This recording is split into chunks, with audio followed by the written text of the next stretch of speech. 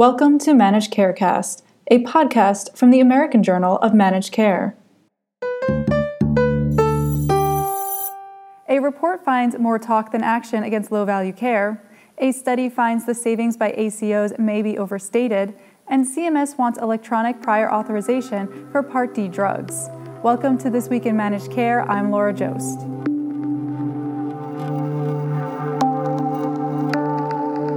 For all the discussion about cutting spending on unnecessary medical care, getting rid of low-value care isn't easy, a new report has found.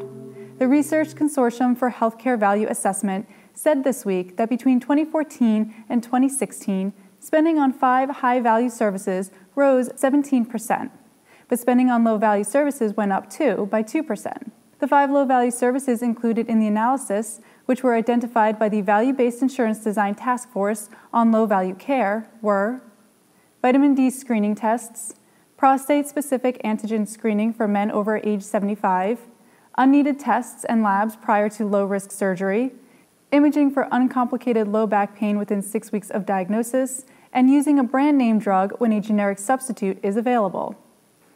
The use of brand-name drugs over generics accounted for $1.5 billion of $3 billion in unnecessary spending, while vitamin D testing cost $616 million.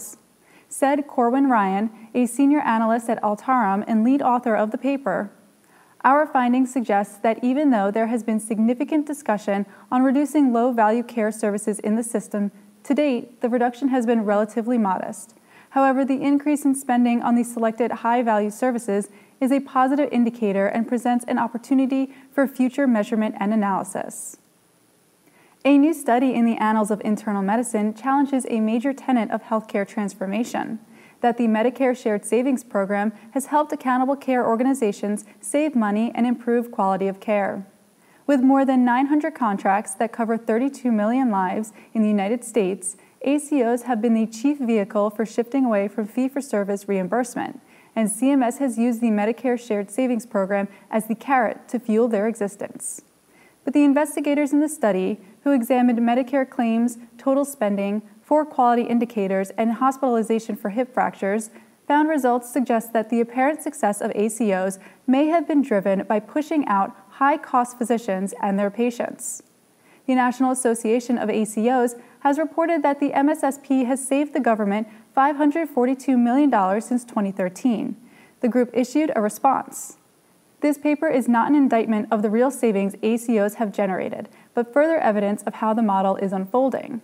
We know ACOs on the whole are saving Medicare money. CMS wants to update electronic prescribing standards to make it easier for Medicare beneficiaries to get prescriptions. A new rule proposed this week would allow clinicians to complete prior authorizations online through a streamlined process.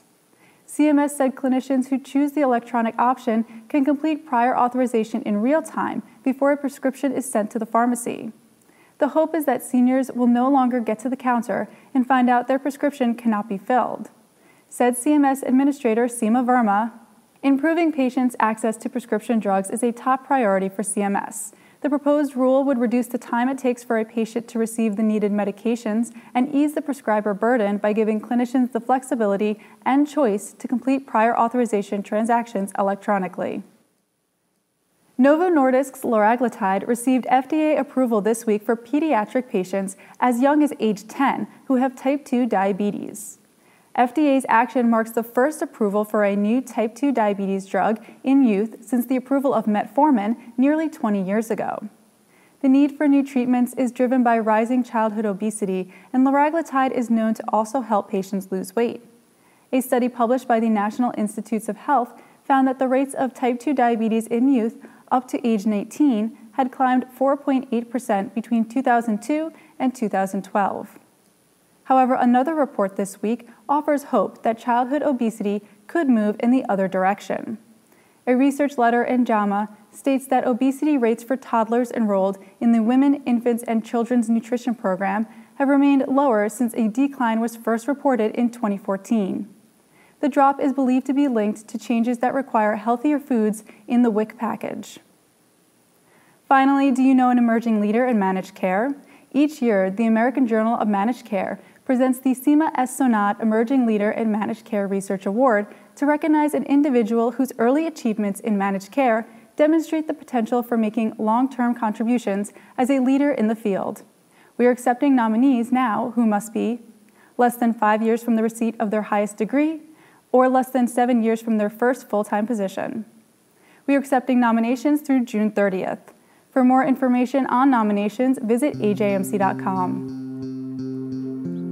For all of us at the Managed Markets News Network, I'm Laura Jost. Thanks for joining us.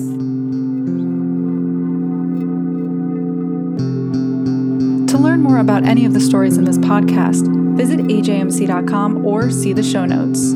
To get in touch with us, email info@ajmc.com or follow us on Twitter @AJMC_journal. And if you like the podcast, don't forget to subscribe and rate us.